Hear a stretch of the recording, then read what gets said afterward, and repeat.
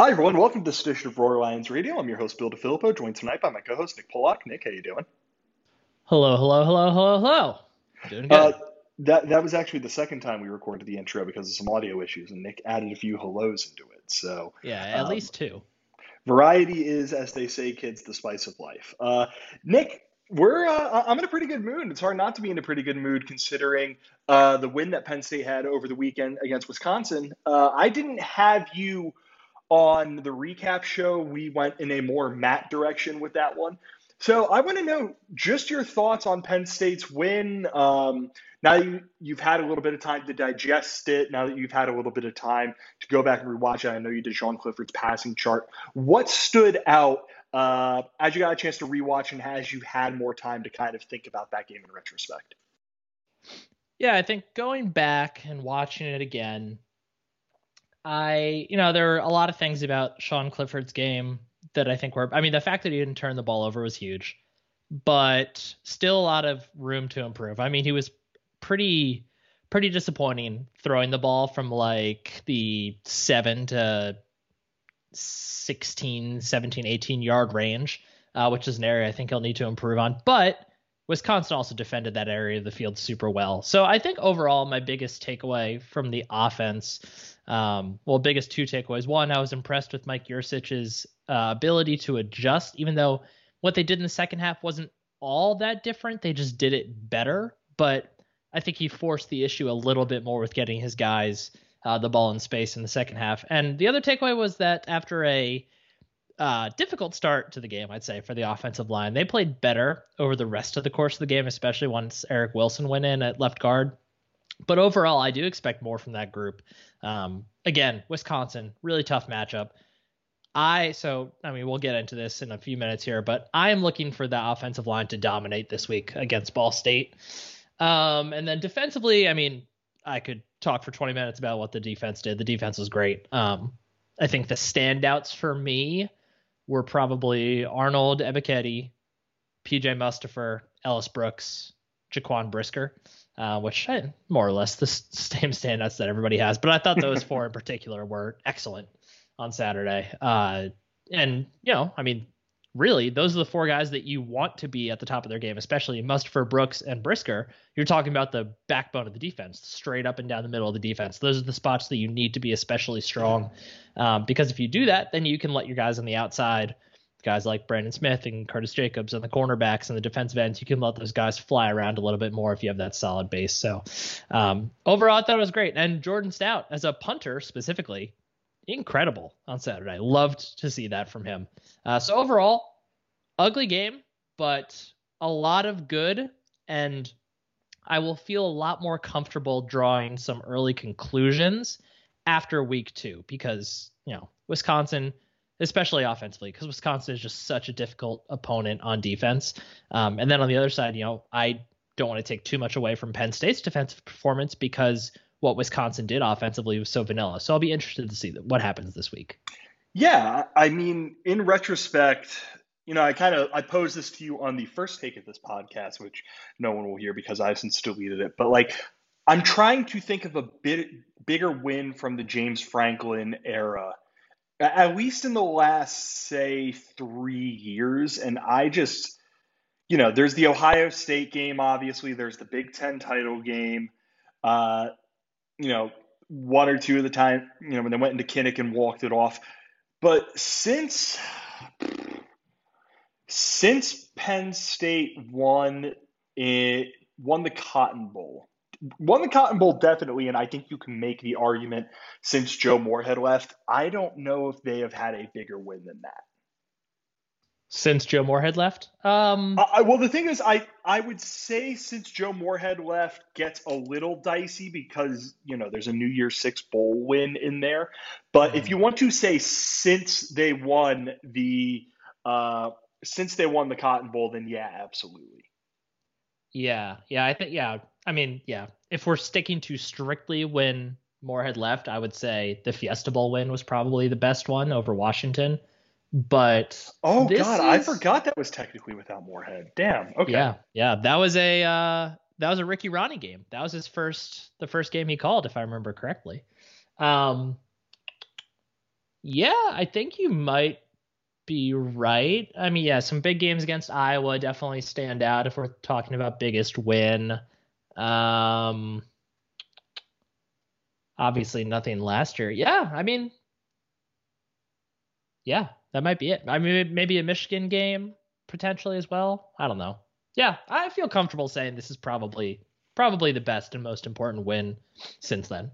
And then after every big win, the hope is that you do not follow it up with a disappointing loss. And Penn State has a God. There's no way to say this without saying it sounding like a jerk. I don't want to say they have like a crazy hard game on the horizon. This week, Penn State's taking on the Ball State Cardinals, the reigning champions of the MAC conference. Uh, a solid team. They picked up a couple of votes in this past week's AP poll. Like we mentioned, they won their conference last year.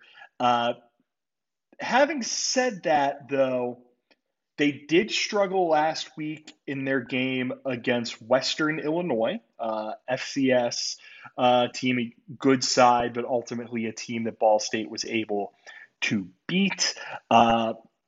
Penn State enters this game as 22.5-point favorites, according to our friends out in the desert. FPI, not FBI, SP Plus has Penn State at a 96% chance of winning this game with a projected score of 43-12. Nick, before we go dive into Penn State's offense, defense, and all that stuff, just your general thoughts on this game, and then how has your opinion of this game changed since Penn State beat Wisconsin? Because this was a somewhat popular pick for, Penn State could be in a little bit of trouble against the reigning champions of the MAC. Well, I mean, first of all, to me, this was never really that scary of a trap game for the simple fact that Ball State's the thing they do best is throw the ball to Justin Hall. And the thing that what we think Penn State is going to do the best all season is defend the pass. So I didn't really ever see this as a terribly good fit as a trap game for any other reason than it was sandwiched between Wisconsin and Auburn. But I think when you add in the fact that it's the first home game with fans in over a year, that kind of negates that a little bit, in my opinion. And just, you said that they were in a little bit of trouble last week. I've been looking at this game on I just discovered this website, gameonpaper.com. I don't know if you've looked at this at all. Basically, it's doing a lot of stuff that Bill Connolly's SP Plus numbers do, but not to the same degree, and it's free. And yes, Ball State was a 31-point favorite, and yes, they only won by 10 points, but the kind of the story of the game and the underlying numbers show a performance that wasn't nearly as close. However, that also means they didn't pull away when they were supposed to. But we'll talk about that more in a minute when we get into more specifics. But this isn't a game that strikes me as something that should be all that difficult for Penn State when all is said and done. Ball State has talent. I mean, they have experience at quarterback with Drew Plitt. They have Justin Hall, like I mentioned. They have the incredibly other named other receiver that is kind of their go-to guy with Johannes Tyler. I don't know if it's Johannes, whatever it is. Regardless, it's an amazing name. But like, they have weapons, but it's just not enough. And I don't really see Penn State being terribly challenged here. Plitt, apologies. I'd never say anything nice about Pitt on this podcast. 2,154 yards completed, 65.3% of his passes, 17 touchdowns against 6 interceptions for Ball State, which, they didn't exactly play a full schedule last year. They played 8 games on the year. So pretty impressive numbers for that period of time. Hall and Tyler, the former, had 49 receptions for 665 yards and 4 touchdowns. The latter, 42, 607, and 8.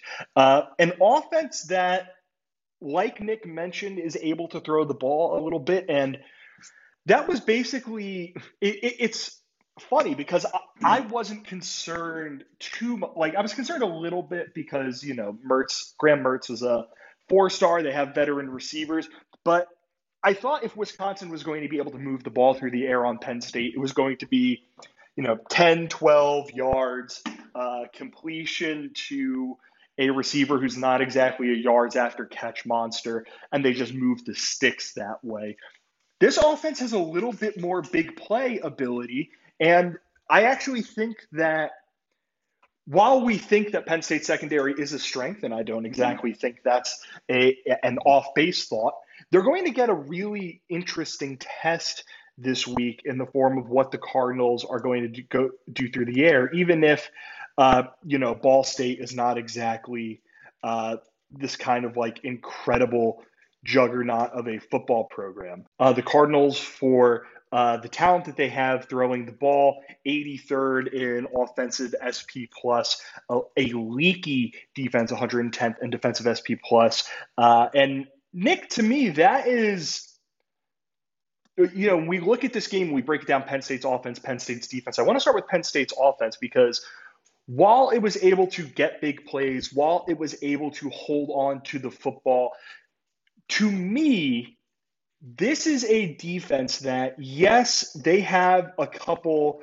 of nice players on it. PFF coming into this season named Jack Sape, a third-team interior defensive lineman, Anthony Ekpe, a second-team edge defender, Jalen Thomas, an honorable mention linebacker, Amechi Uzonama, wow, I might have messed that up. Amechi Uzodinma. I'm impressed you tried, though. Thank you. I'm a professional. At cornerback, an all mention, and then a third team safety in Brett Anderson, and a first team flex D player in Bryce Cosby. It has talent on the defensive side of the ball, but looking at Penn State's offense, I think this week should be an opportunity for them to be able to do a lot of the stuff that was controversial take here, do a lot of the stuff that looked really, really, really hard to do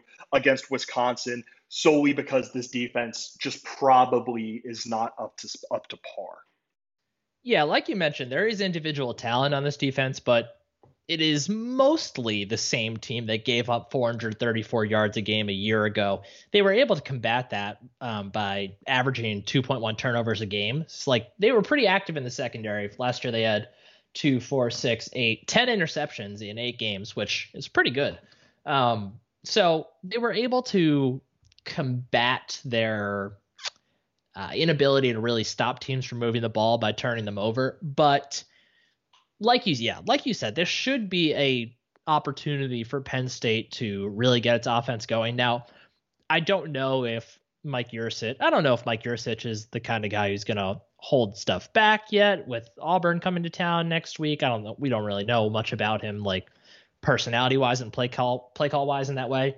But I would imagine that he uses this week as just more a get right spot for the offense, a chance to just gain some confidence on some mid-range throws for Clifford. I think they'll definitely keep trying to go over the top with deep balls because that's more or less going to be their identity. But I also think they are going to make a real specific effort to get the run game involved here. I think we're going to see a lot of Noah Cain early. And I mean, it's more or less what they tried to do last week. It just didn't work. Wisconsin was way too stout in the middle for Cain to get going. So I do think they'll try to do that again. I wonder if it will be predominantly Cain like it was last week, or if they'll work a little harder to get more guys involved. I know Franklin in his press conference this week talked about how the game, given the opponent and the environment, they kept the rotations on some key positions pretty tight. So like last week, like wide receiver and running back and cornerback, spots where we usually see them rotate a lot. It sounds like the plan is to get more guys involved in those spots, guys like Liam Clifford and Harrison Wallace. Maybe Keziah Holmes gets some carries this week. I imagine that Devin Ford will get more. So I do think they're going to spread things around a little bit, both in terms of who they're throwing to and who's running the ball. But I do see this as a get right spot for them. It's just not that imposing of a defense despite the individual talent. Yeah, yeah. You never want to, and I know you weren't trying to do this, so please don't take it this way. But you never want to do the whole like, well, obviously they want to get to the point where they can play the true freshman and they can get the third stringers or blah blah blah. Like I know you weren't doing that, but I'm like always want to make sure that's never the thing because next thing you know, you're in an Appalachian State in 2018 game. So what I actually think is I want to see Noah Cain a bit more. And Cain, he got going at the end of that game, but the reason I want to see him, two parts. One, I just want to see more Noah Cain. I want him to continue to get the rust off of his body that has assuredly built up from being injured last season. And then more importantly, I just want this offensive line getting more comfortable blocking for Noah Cain. I want Penn State's offensive line to get as much experience with the first team offense. What I mean by that is I want the first five guys you want up there with the starting quarterback, the starting running back, and the starting receivers, because that was one thing that kind of stuck out last week. I mean, you look through Penn State's schedule. It's a thing that Bill Connolly told us on the pod that he joined us on that might be the best defense they end up playing. But I was going to have a really good defense. Ohio State's back seven is doo-doo, but their defensive line has some dudes on it.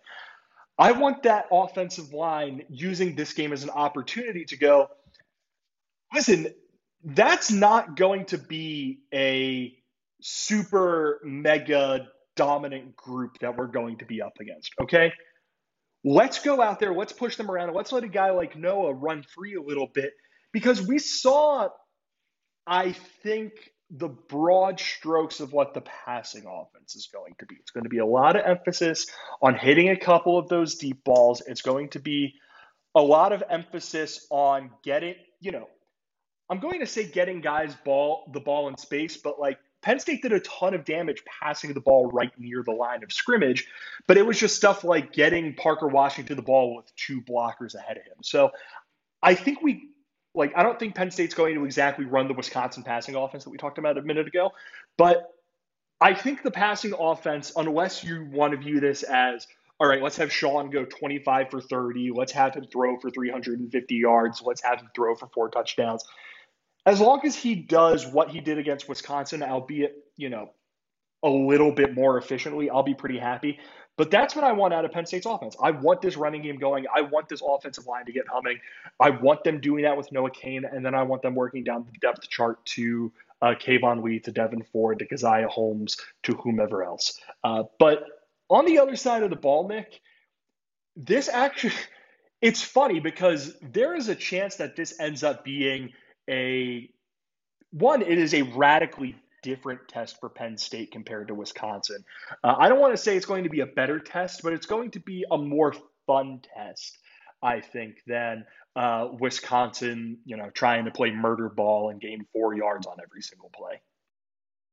Yeah, it's going to be interesting to watch specifically the linebackers for Penn State and how they hold up in coverage, because they are going to have to play more coverage this week than they did a week ago. But I think the main thing for me that I'm watching is I mean, the matchup between Justin Hall and Joey Porter Jr., Tariq Castro-Fields, or whoever else is out there is going to be awesome. And I think that is going to be the most exciting part of the game.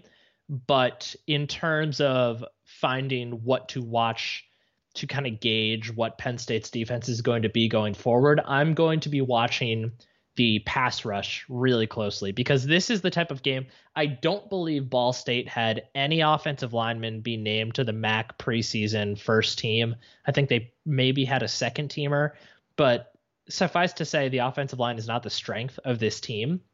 And this should be the kind of game where Ebiketie and Tarburton and Lucetta, once he moves back to the defensive line, when Ellis Brooks comes back to play linebacker in the second half, whoever else gets out there, whether it's Amin Vanover, PJ Mustafa from the interior, all those guys, this should be the type of game where they tee off. Like, this should be the type of game where Penn State walks away with 5 sacks, I would think like this should be a chance for them to really get going downhill into the backfield and cause some major havoc. I was looking at again that by the what did I say the website is called? GameOnPaper.com. Penn State You know what's a really good endorsement for a website that you say you like?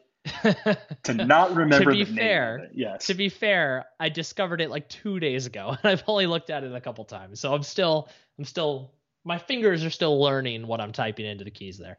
But Penn State didn't actually create that many havoc plays against Wisconsin. They created some impactful plays, but I really want to see them get in there more consistently this week. I think I agree with that. I mean, I don't want to basically say I don't want them gaining a single yard because like Justin Hall and Johannes Tyler were both first team all MAC teams by PFF. Tyler is a big physical bruising receiver. He comes in at 6'3", 204. Hall, not the biggest guy on earth, but he's the kind of guy who he can have your defense in some hell if you let him run free. You know, he's in at 5'9", 186. You know, he's obviously not Rondale Moore, but like that archetype of wide receiver. And both of those dudes are kind of different tests than Penn State had to face last week. Wisconsin does not have the kind of guy that would make, you know, NFL's back tonight. Nick, do you mind if I do a Chris Berman impression? Please. They don't have that kind of guy. That's kind of what Hall is. I just scared the dog doing that. Tyler. I wonder why. Tyler, meanwhile, big physical. Wisconsin has had a good tight end in Jake Ferguson, but he wasn't exactly someone that, say, Tariq Castro-Fields or Joey Porter Jr. was going to have to battle against. So I think you're generally right. I would like it if Penn State was able to bottle up this running game, which, you know, actually that was the strength of Ball State's offense last week. 40 carries, 216 yards, and a pair of scores. Will Jones ran it 18 times for 93 yards. Carson Steele 7 for 79. But Ball State's a throwing team. Drew Plitt is a quarterback who's going to try and take the top off of you. And again, not a better test for Penn State than Wisconsin, but a different and potentially more fun test for Penn State against Wisconsin. I think Nick made a great point about how this is a really good opportunity for that defensive front, whether you want to say defensive line, whether you want to say front seven in general, to, you know, puff its chest out a bit. Say, look at what we did last week. We're going up against a team that is not as good and not as talented. Let's flex a little bit, because these are the games where you have to do that when you have the Big Ten on the horizon. And frankly, when you have Auburn coming up in a week and you know Auburn's going to want to turn that into a war, make a statement this week because you have that opportunity to do that. I think we both know the answer to this question, Nick. Any concerns about winning this game for Penn State? And you know what? I'll actually make it a bit of a change to that. Think back to when Penn State played Buffalo a few years back. You know, came to Beaver Stadium. It was a night game. That place was absolutely rocking. And then Penn State comes out and kind of lays an egg for the first half of that game. Like, I'm looking at it right now. Game ended 45-13, went into that game with Buffalo up 10-7 at the half. I'm not going to say, do you have any concerns that sort of thing happens, but do you have any concerns that we're going to get to first 30 minutes of this game down, and we look up on the clock and it's, say, I don't know, 13-10, 17-13, something that's just a little too close for comfort? I mean, it's certainly possible. I mean, all it takes is one play where Justin Hall is able to shake loose and get open deep. I mean, it really wouldn't take that much for that to happen. But I hate to try to even pretend to draw this conclusion after one game, but I'm kind of starting to think that this might be the best Penn State defense that James Franklin has had. And when you're in that situation, I mean, it's hard for me to believe that Penn State is not going to score on the team that just gave up 437 yards to Western Illinois Like, I just don't see that happening. So, I mean, the situation you described is a perfectly reasonable one. It's one that we've seen several times over the years with James Franklin. Um, playing an inferior team close in the first half before pulling away. It's something that a lot of top teams do pretty routinely. But this particular Penn State team, just because of the defense, does not strike me as one that will have that happen to them as frequently. So I'm not. I mean, it's possible, but I really have zero concerns about this one. The only concern that I don't have concerns about Penn State winning this game. The only concern that I have is that Penn State comes out so guns a-blazing, so, desperate is the right word. Eager might be the right word, to get those big chunk plays and go fast and do the stuff that seems like it's going to be a staple of this Penn State offense. And, it just misses on a couple of those throws. It goes a little bit too fast, and 3rd and 7 turns into a 3rd and 12, and they just make their lives a little bit harder on themselves because they're supposed to come into this game and impose themselves, because they're supposed to come into this game and win it. And not even from a pressure situation, but from we're just going to take it a little bit easier. We're still getting this offense totally installed. Like, I don't think, especially with the fact that Ball State brings back 18 returning starters and 16 of their I believe 16 of those starters are super seniors. So either super seniors or super seniors within their program. But Ball State's a program that is going to come in, know what it's going to want to do, have a game plan, know how to execute it, all those sorts of things. And when I look at this game, Nick, I think talent's going to win out because talent generally wins out over the course of 60-minute football games. What I think is different what I think is going to be a little bit different or could get Penn State into a little bit of trouble is you put the foot on the gas a little bit too hard, you get a little bit too eager, you're going for those deep shots a little bit too quickly, and you are your own worst enemy in all those sorts of things. So I wouldn't be surprised, if it is one of those close scores at halftime, but ultimately I think Penn State pulls away. Like I mentioned, Bill Connolly has Penn State winning this game by 31 points, I believe he said. Yes, 31 points. Our friends out in the desert have the line at Penn State minus 22.5 over under a 58. What do you think about all of that? I think that I took Penn State minus the points, and I took the under, actually. What you said is all totally reasonable. I think they're going to come out and try to run the ball and force that early because they had so little success with it a week ago. I see this as an opportunity to try to get both facets of the offense working ahead of a tough defensive opponent in Auburn. I don't disagree with any of the possibilities that you raised. I just don't think they're going to happen this week. I think Penn State is able to easily win this one. I'm thinking something like 30, 34 or 38-13, something like that. It's a statement game. Like, it's an opportunity for them to make a statement. So I also think Penn State wins. I think it follows that Buffalo game script to an extent. Obviously, the thing that made that Buffalo game so difficult was Buffalo. Hold on, I have it up right here. Buffalo had 1, 2, 3. They just held on to the football. They had drives of 10, 19, and 7 plays. I don't think that's going to be the case here. I think Penn State's going to have a little bit more of the ball because I think Ball State is also going to want to throw the ball, and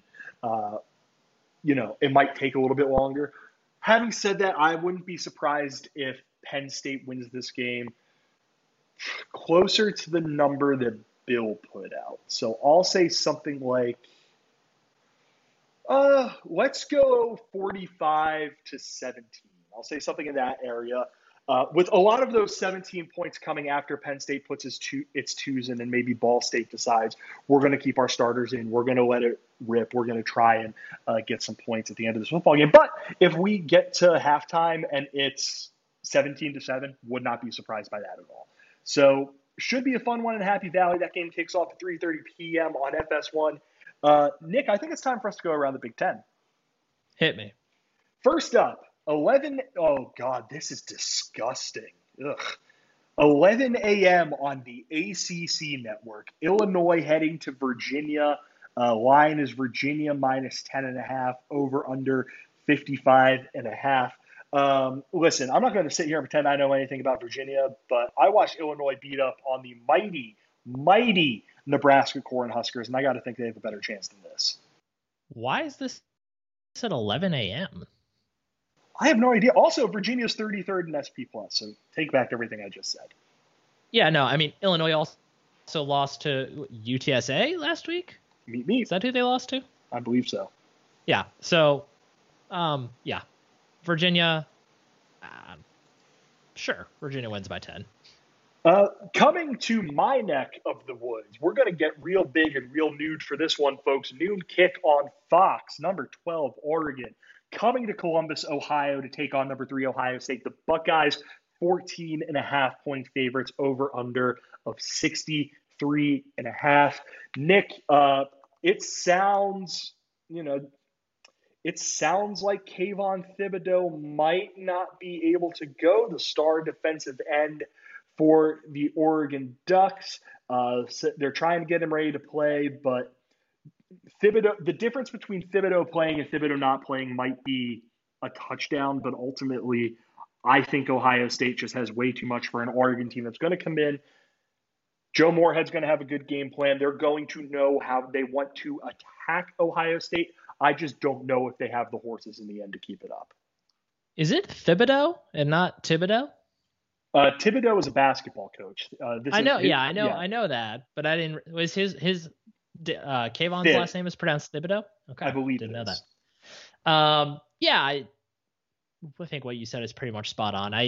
I think Oregon is probably better than they showed a week ago against Fresno. I mean, Fresno is also going to be a good team this year, so don't discount Fresno. Yeah, I don't think there's any question that Ohio State wins this game.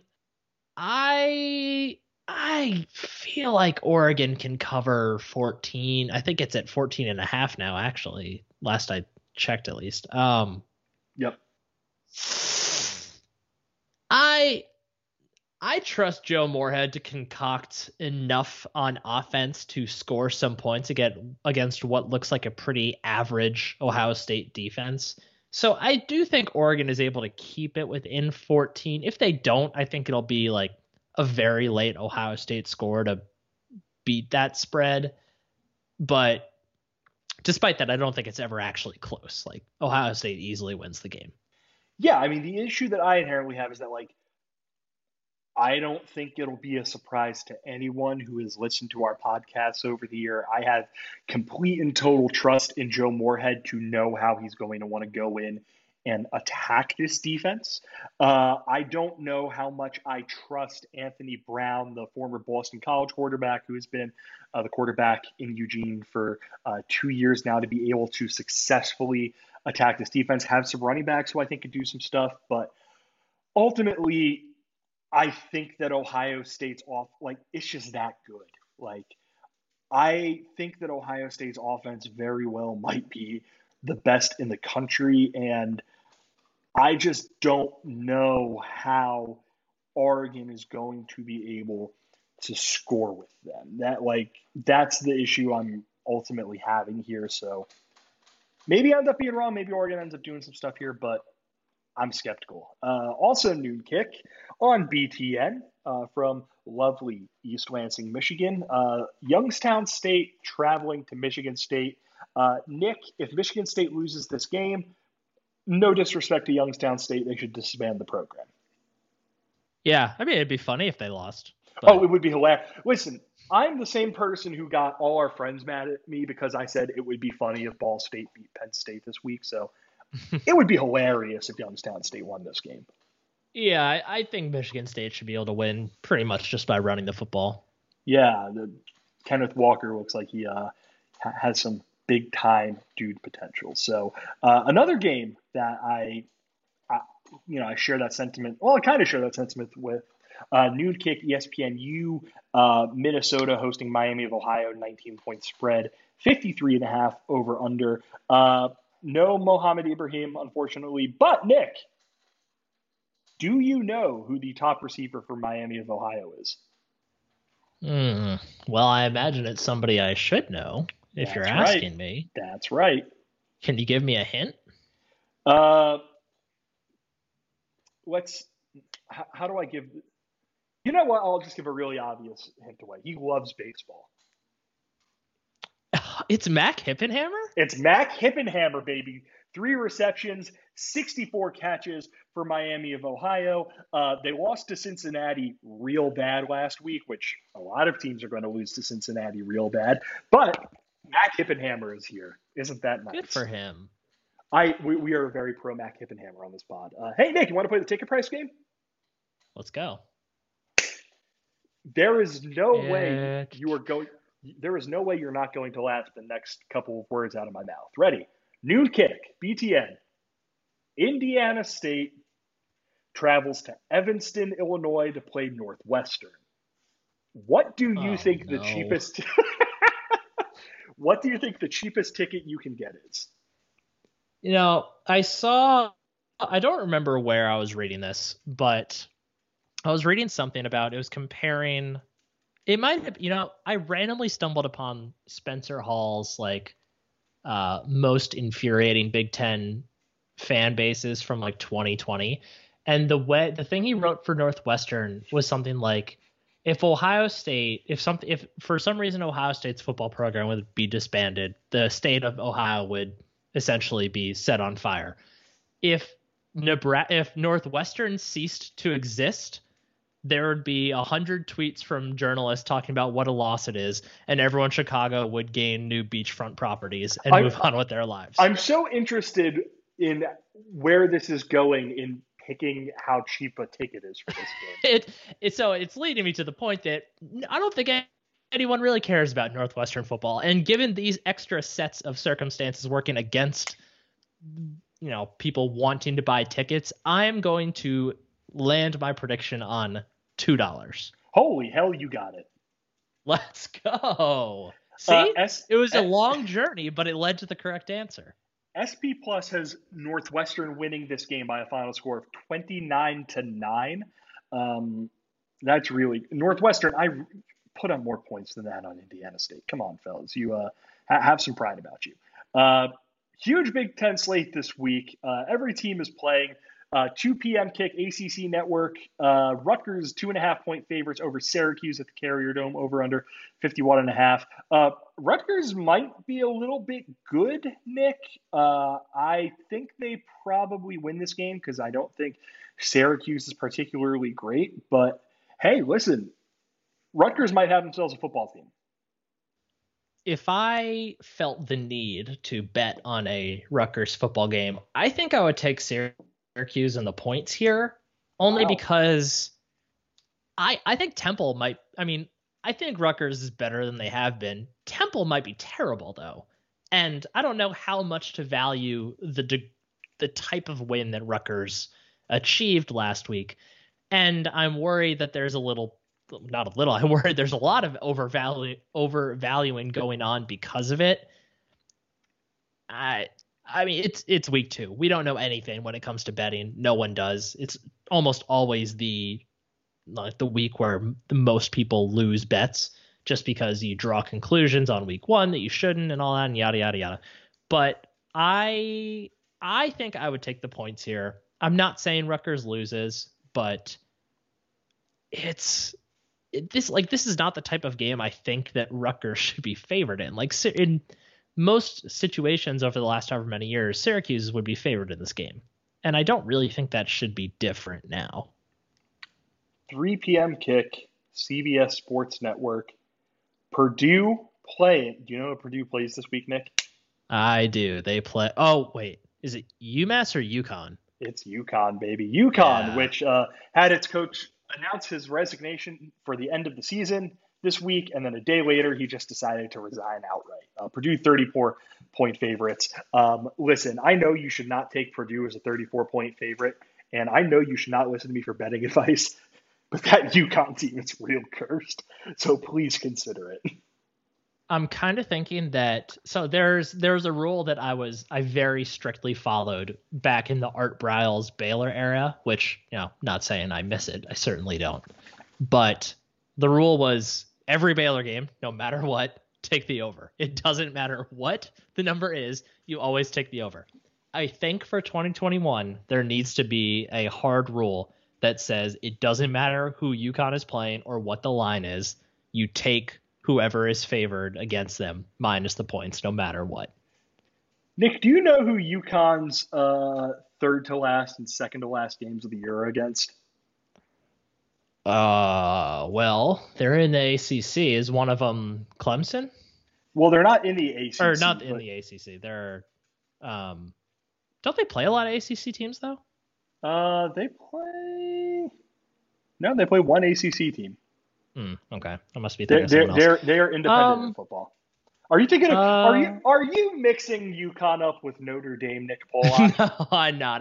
I thought that UConn had an agreement similar to Notre Dame. No, I have no idea who they played in the last 2 weeks. Then second to last. I'm sure it's funny. Second to last, they go to UCF. The week before that, they go to Clemson. So. Oh, so yeah. I was right. So you were right, but the process was not great. I'm going to group 3 games together because I don't care about any of them. 3:30 kick on BTN. Buffalo goes to Nebraska. Nebraska's 14-point favorites. 7 p.m. kick on FS1. Eastern Michigan goes to Wisconsin. Wisconsin 26-point favorites. 7:30 p.m. kick on BTN. Idaho travels to Indiana. Nick, do you care about a single thing in any of these football games? Buffalo plus the points. Book it. Listen, I'm not going to sit here and tell someone to bet against Nebraska football because that seems like a very fulfilling experience. Also, Idaho against Indiana.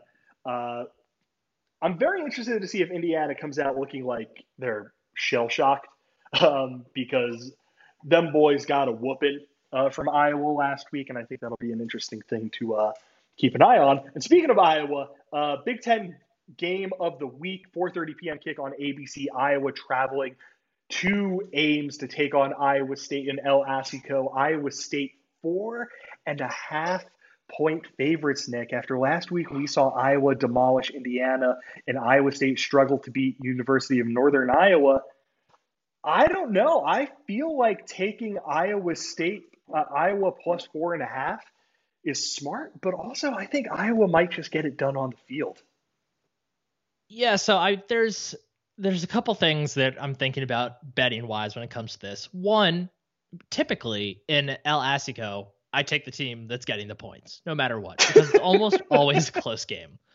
But the thing that's scaring me is, I had the same initial reaction. I'm like, from what I saw in week 1, I don't know why Iowa isn't favored here.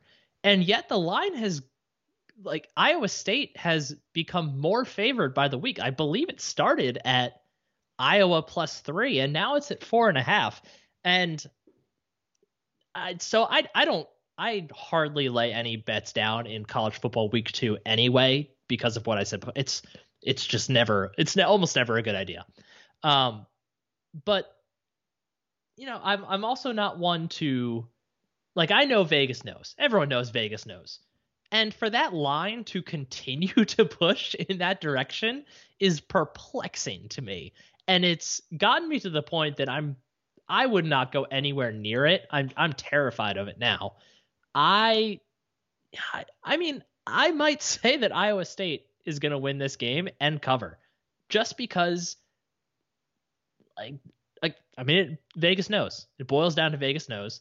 Clearly there is something that they are seeing that I think I heard on the Solid Verbal that 87 by when they recorded, I think they said they recorded on Tuesday of the preview show, 87% of the money had come in on Iowa, but that line is growing bigger anyway. It is completely nonsensical to me. So I'm going to lean on the side of Vegas and say Iowa State wins and covers. Ooh, okay, Nick. I like it. I mean, the thing is, Iowa's defense is like disgusting, and Brock Purdy has some chaos in him. And Brees Hall is outstanding. Like if they could bottle up Brees Hall, I think that might end up being it for Iowa. But also bottling up Brees Hall is like really hard to do. So who knows what ends up happening there. Bill Connolly actually, we'll shout out Bill for the millionth time in this podcast. He put out a really interesting graphic, Nick. I don't know if you saw it, but it was the passing bids for Iowa's Spencer Petras. And oh my God, this boy cannot throw himself the football. It's real bleak. I'm actually going to send it to you right now. Just so I can hear your reaction when you read it for the first time. But like this man, he's real bad. Oh goodness. So yeah, basically. Oh my word. If you make him throw the ball more than 5 yards down the field, he's probably not completing it. So this game has the potential to get really chaotic. The thing with me in Iowa is that I just think Iowa's defense is really, really, really good. They're nasty. They're well coached. This just has the vibe of the Iowa team that comes around every couple of years, but would be an easy thing for Iowa State to be able to win this game because Lord knows what happens in El Asico. Nick, do you suppose there is a reason why I did not include Howard against Maryland at 7:30 p.m. on BTN in the list of games I don't care about? I don't know. Is there a reason? Because we're playing the ticket price game, baby. How much is the cheapest ticket to get into Howard versus Maryland on campus in College Park? Where is Howard? Howard is in DC. Yeah, I was gonna say I thought it was close. So I feel like that could drive it up a little bit because I imagine there would be at least some Howard fans interested in attending this game. I'll say $4. Ooh, sorry, big spender. $3 for the cheapest ticket. Otherwise, I don't care. Final game of the week. The game in college football I'm most excited about this week, Nick. 8 p.m. kick on ABC. Michigan, 7-point favorites against John Donovan's Washington Huskies. For those of you who have decided to get all John Donovan things out of your life, Washington, despite being down a number of players, Nick will go into this a little bit, lost to Montana last week at home 13-7. Nick, Michigan in this one, 7-point favorites, over under 48.5. Their best player, Ronnie Bell, unfortunately is going to be out for the season. Hell of a football player. Wish him all the best. What are you thinking with this one? All right. So yeah, like you mentioned, Washington was missing a lot of defenders, particularly last week, but that wasn't really the issue for them. They held Montana to 13 points. You would think that would win most games. I see one of two things happening here. I think that Michigan is going to win. I think Michigan either wins by 1 or 2 points, or Michigan wins by 20 points. I don't see a middle ground here. And I'm kind of leaning towards the former because the Husky defense is very good and it's going to continue to be very good.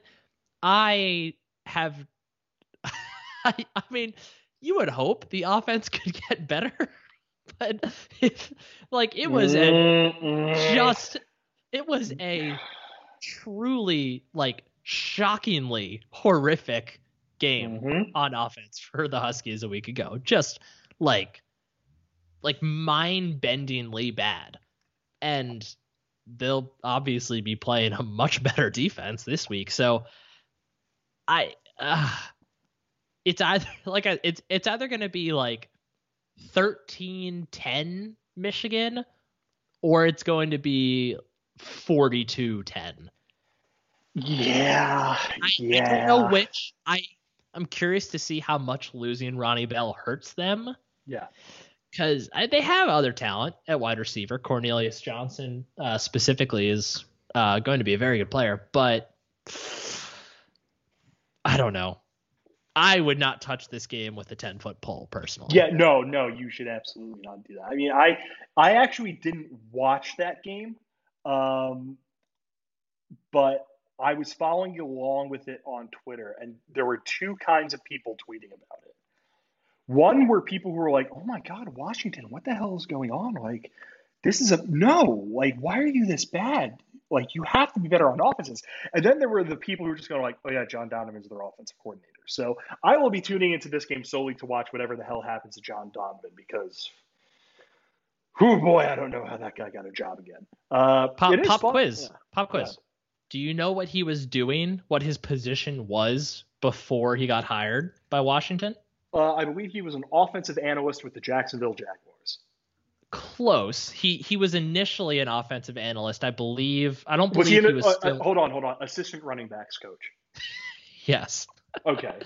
He went from Penn State to offensive analyst for the Jaguars and then became the assistant running backs coach. And apparently that's all you need to become the offensive coordinator at one of the premier programs in the Pac-12. Yeah, he must be really funny or something.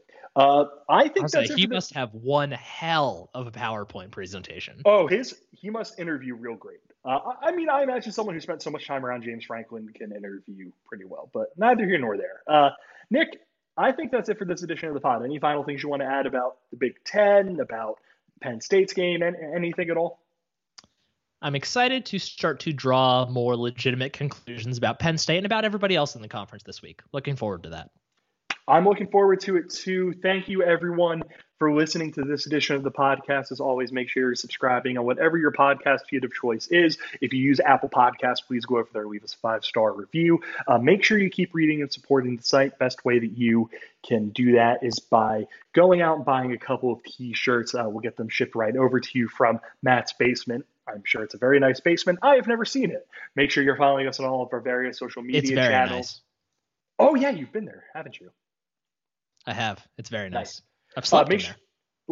Make sure you're following us on all our various social media channels. Especially make sure you're following us on Twitter because we probably aren't doing it this week. We'll see how the game goes and if we feel like doing something related to that. But we are going to try and start doing some post-game Twitter spaces, give some instant reacts to the Penn State game. And Nick, you have a little project that I want you to plug right here.